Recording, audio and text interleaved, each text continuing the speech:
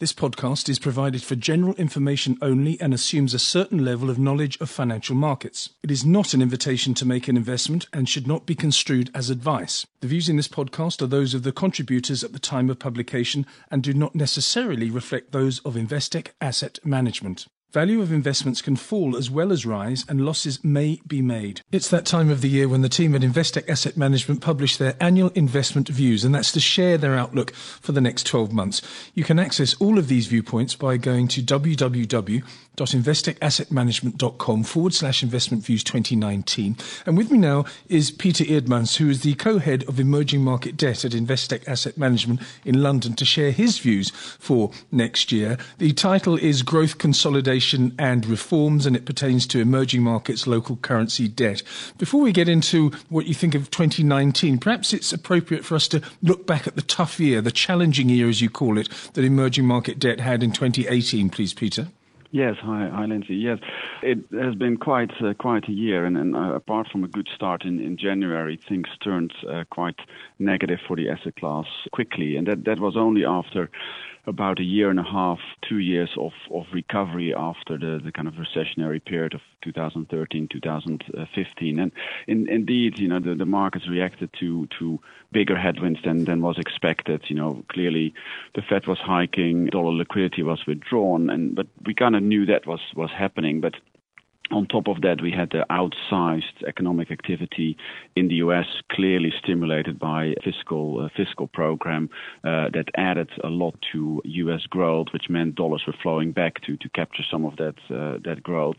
And that caused problems in emerging markets who were not really coping that well with that dollar liquidity. That put pressure on their currencies, put pressure on the short-end rates in those markets.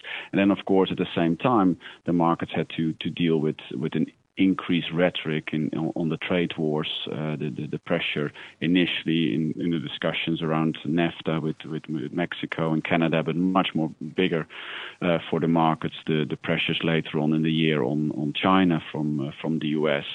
And those global issues, they brought some vulnerabilities to the fore. And while most emerging markets are in a very good shape to deal with these challenges, I mean, if we think about current accounts and fiscal situations, they're a lot stronger than in 2013, pre-taper tantrum. Still, there were some bad apples, and we saw that over the summer months that particularly Argentina and Turkey suffered a lot and saw their currencies lose a lot of value, 30-40%, as the market struggled with the dollar liquidity. Yes, of course, and that influenced countries like South Africa. Maybe we'll reference South Africa along with other emerging markets later. But very importantly, you say going into 2019, we expect some of the headwinds that you've just mentioned for emerging markets that they faced in 2018 are going to ease. Why do you expect that?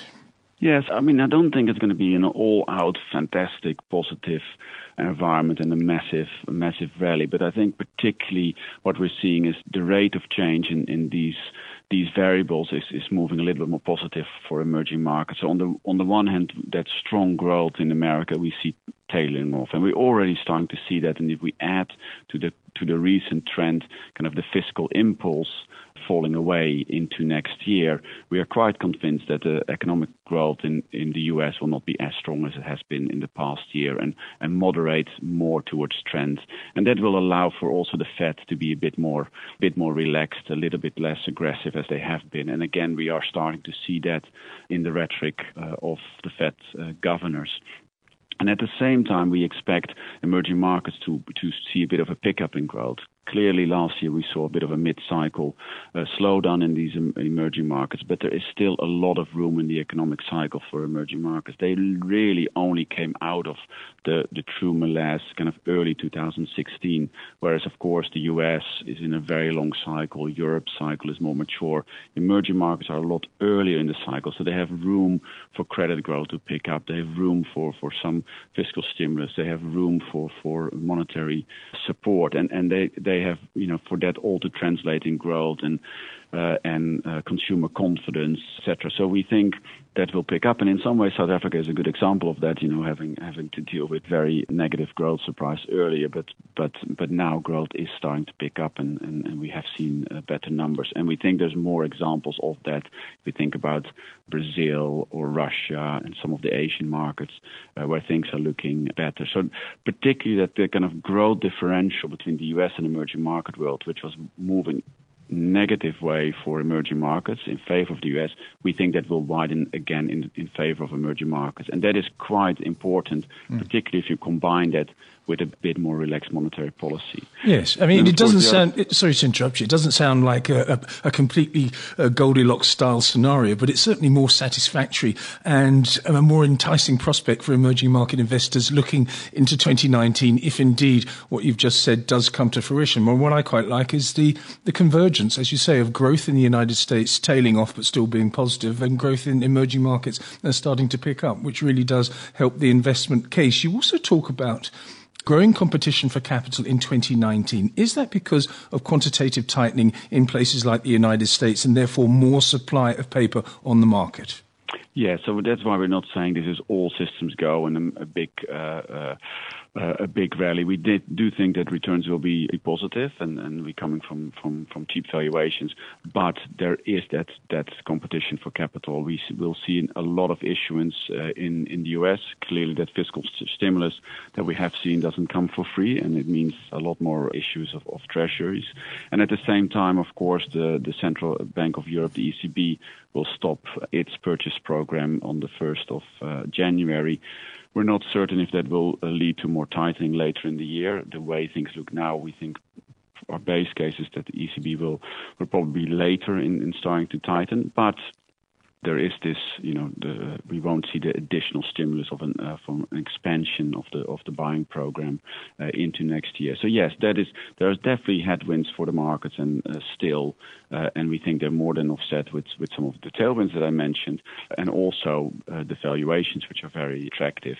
The other one that is clearly still a risk, but again seems to be easing relative to 2018, is the trade wars, and of course at the G20 we saw some reconciliatory remarks from both sides, the US and China, and there is now this period where we could see a deal come to the fore. It's still highly uncertain if there is going to be a deal. I think the issues between the US and China are very deep rooted. It's not just trade war. There's a lot more about geopolitical power in the wider world.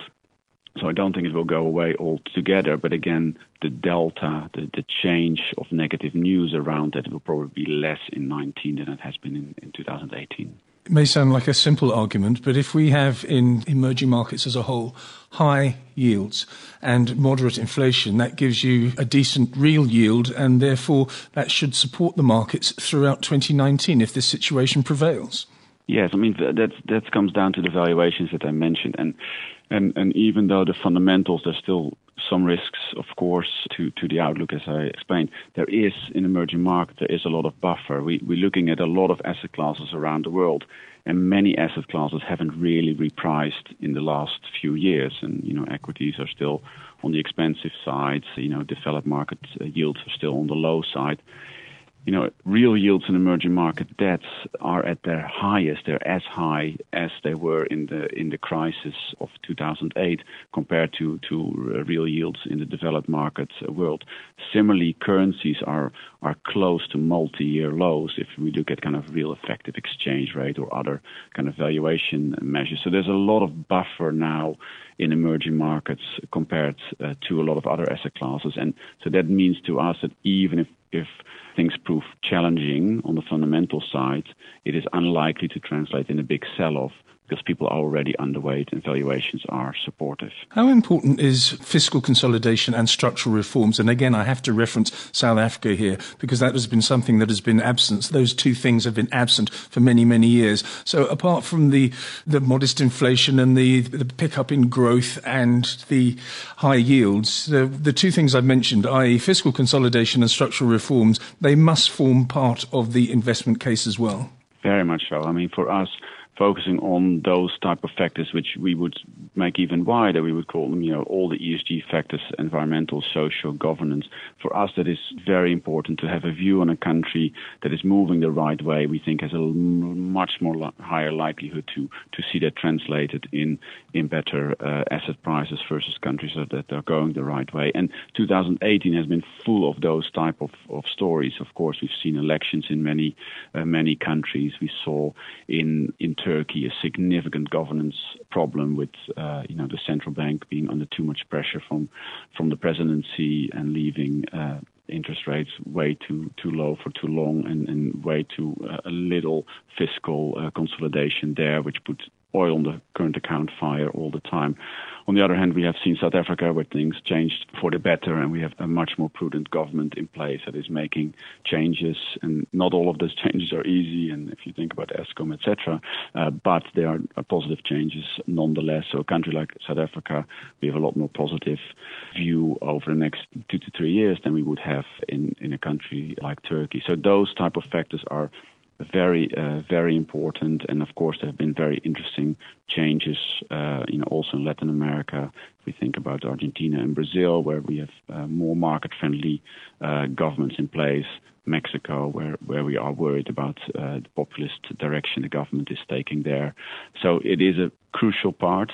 All in all, there are examples, as I've mentioned, of improvement stories and bad stories. All in all, particularly if we add in Asia and Eastern Europe, we are reasonably constructive on general reform and fiscal prudence in the wider emerging market world. But there are clearly some examples where we can point to deteriorating stories. But that makes portfolio management and active management work, right, for us to be able to add to the more positive stories and avoid the losers is that's our job to deliver for our clients.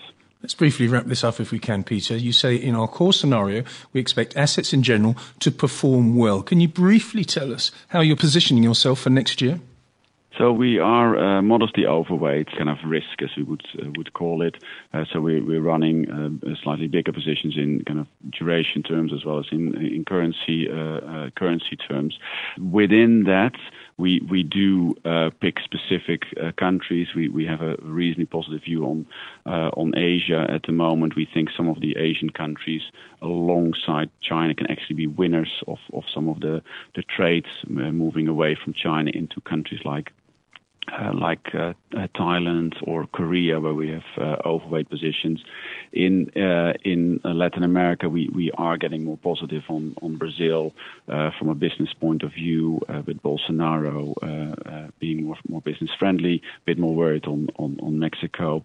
South Africa, we as I said, we do like the structural story. We do see some value there in the bond market, but clearly there are some issues around the credit, etc., and we await, of course, future news on the budget, etc.